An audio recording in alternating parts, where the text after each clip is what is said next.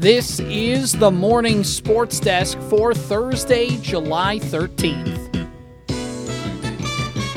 Hi, CJ. Didn't know if you were going to join us for a second there. Well, I've got a few moments here anyway, and there's not a lot in the world to talk about anyway. No. Right? We've got a couple of days off from Major League Baseball. We could talk about my sand volleyball experience last night. Ooh. That's not really that important in the grand scheme of things, although I had an awesome time. I got asked to sub on a team, and I basically don't play sand volleyball anymore. Yeah. Because I can't even move inside on a hard surface. What chance do I have in sand? At least you have a softer landing. Much softer landing. It was really fun, and my calves are on fire this morning.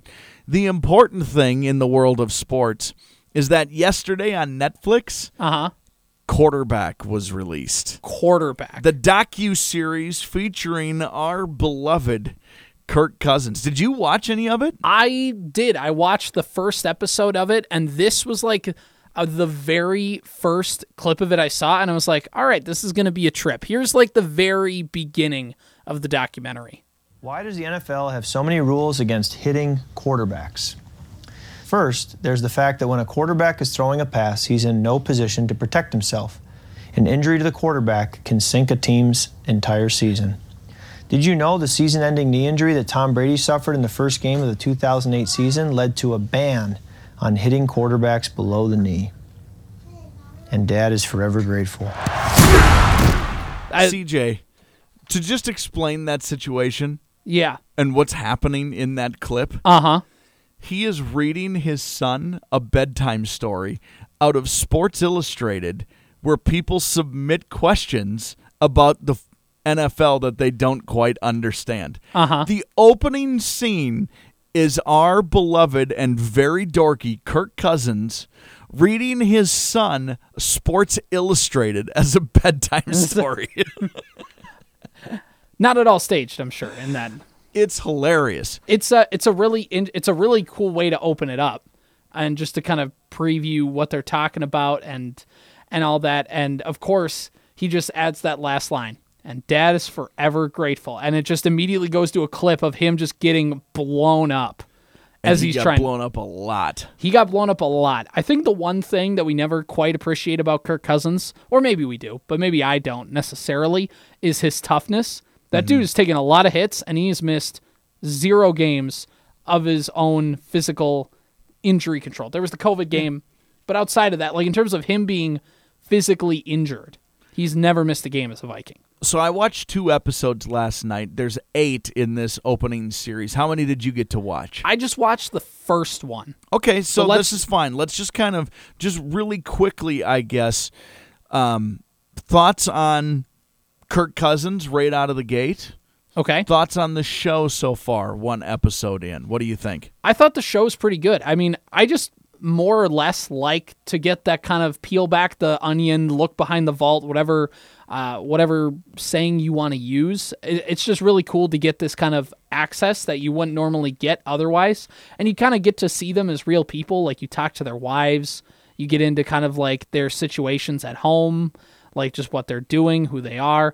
That's kind of cool. You get to see a little bit more like on-field quotes and sound bites, and you kind of get to see a little bit of who they are. I thought that's a really cool aspect because basically we get to see the highlights and we get to see press conferences, but getting to see this kind of more access is better, and I think that's been the highlight so far of the show. In terms of Kirk Cousins, I think it's pretty much, I don't think I've been revealed any new information so far. I think we pretty much know who Kirk Cousins is. He's a guy who's a very good quarterback. He's also a huge dork, and I mean that in an endearing way. Yeah, that was maybe the most noticeable thing about Kirk for me. No one's ever said a bad word about Kirk Cousins ever. Like as a person. About Kirk Cousins. Yeah. You might have your complaints about his playing ability from time to time, but no one's ever. He comes across as exceedingly likable. Mm-hmm. Exceedingly, like he is instantly. The episodes feature Patrick Mahomes and also Marcus Mariota. Mm-hmm. I think everybody would want to be Patrick Mahomes' friend. Right. I don't know that we all would be. I 100% would be friends with Kirk Cousins. 100%. There's not a single thing about his life that I don't totally relate to. He loves his family. He loves to sing. He was in show choir. He just, whatever he's in, he wants it to be excellent. And he's extremely He drives a conversion van? Oh, not yet. Not yet. That's our only difference so far. I really like him. I also liked about the episode. It features Patrick Mahomes, who's at literally the top of the world as far as quarterbacking in the NFL goes.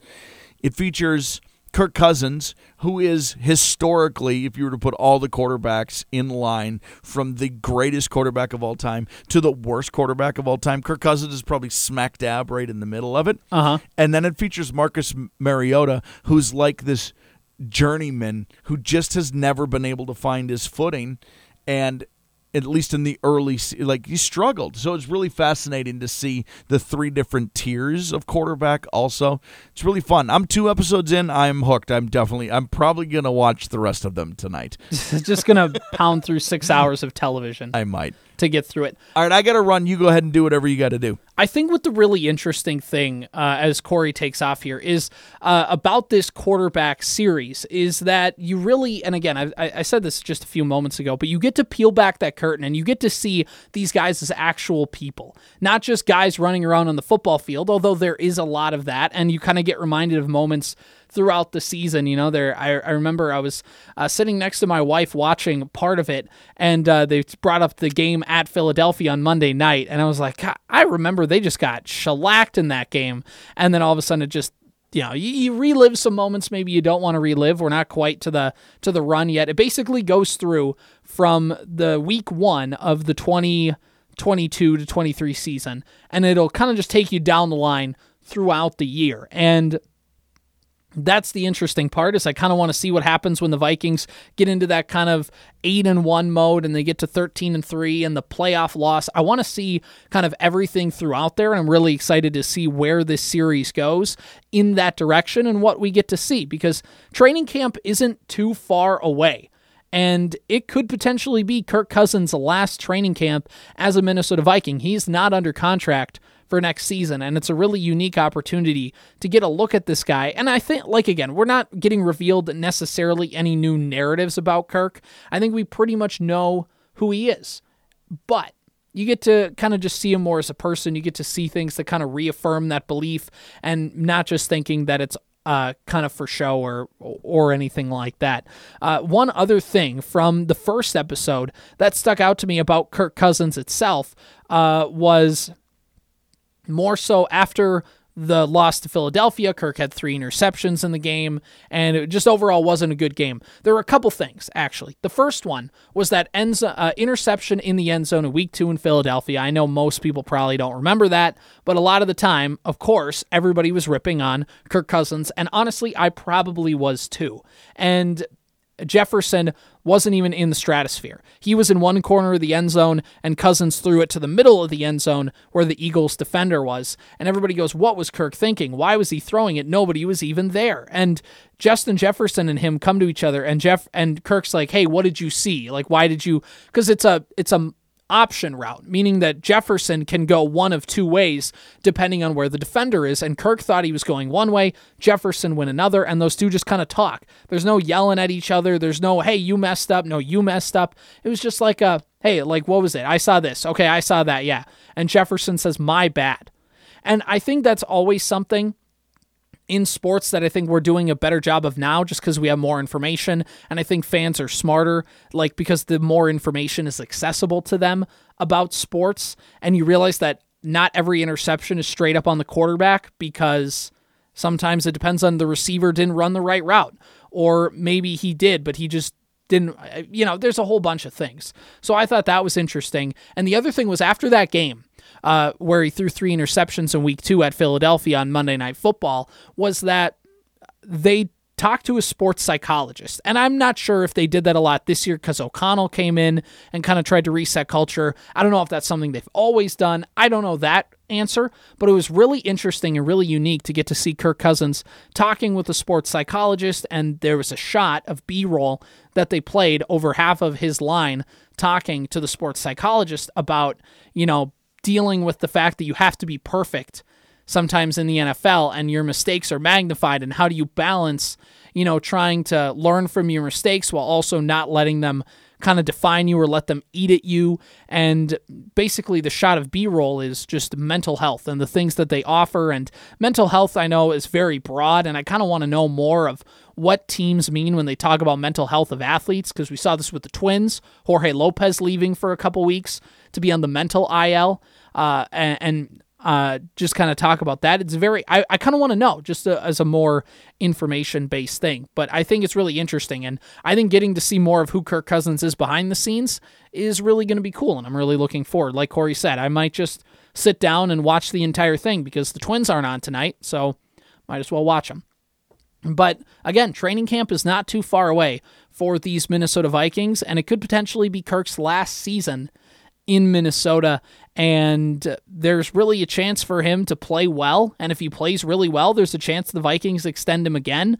If he kind of plays a so-so average Kirk Cousins season, maybe they don't bring him back. So there's a lot at stake this season, and I think getting to kind of know what's inside Kirk Cousins' head will help us kind of know what he's thinking about throughout the season, because he'll know it every single day that he comes in. If he has a good game, bad game, it kind of moves the needle in the direction of how much money he gets next season, whether it's from the Vikings or from another team. So the Vikings have some expectations this year. They're a 13-win team. I know the Lions are on the up and up, but they're nothing proven. And Chicago, they're nothing proven either. And Green Bay, even though there's a solid team built there, we still don't know what the quarterback position is and how much was Aaron Rodgers holding that franchise up. There's just questions that we need to get proven in actual games that we're not quite seeing yet. So it'll be really interesting to kind of see how this season develops with the Minnesota Vikings, but we'll talk more about them as training camp gets closer. But quarterback, it's a docuseries. It's on Netflix. Go watch it. There's 8 episodes. I think they're probably about 52 minutes to an hour long each.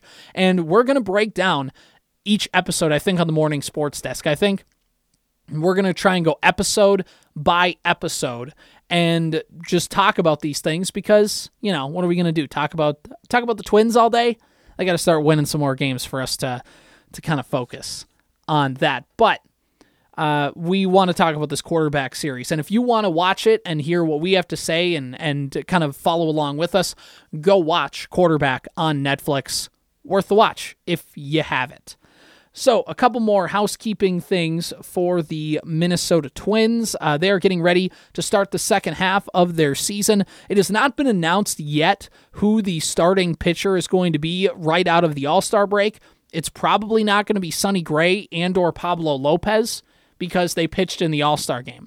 And even though they both only threw an inning, they still threw anywhere from 15 to 25 pitches, and you probably just want to give them a couple more days before you make them go out and throw 90 to 100 pitches again. So, yeah, and it probably won't be Joe Ryan, because Joe Ryan pitched on Sunday. So do you start right out of the gate with Kenta Maeda, although you kind of want to, maybe keep Kenta, give him as many innings and many days of break as possible. So is Bailey Ober could very well be the guy that they roll with out of the All-Star break, and could be like Ober, Maeda, Ryan, and then you have Lopez Gray when you get to the Seattle series, which again could be interesting. I think the Twins lucked out, considering that the team that they play very first out of the All-Star break is the Oakland Athletics, who, besides the Kansas City Royals, are the worst team in baseball. So in typical Twins fashion, it's either going to be a sweep or they will lose 2 out of 3. There is no in the middle in this situation. This has been the Morning Sports Desk for Thursday, July 13th.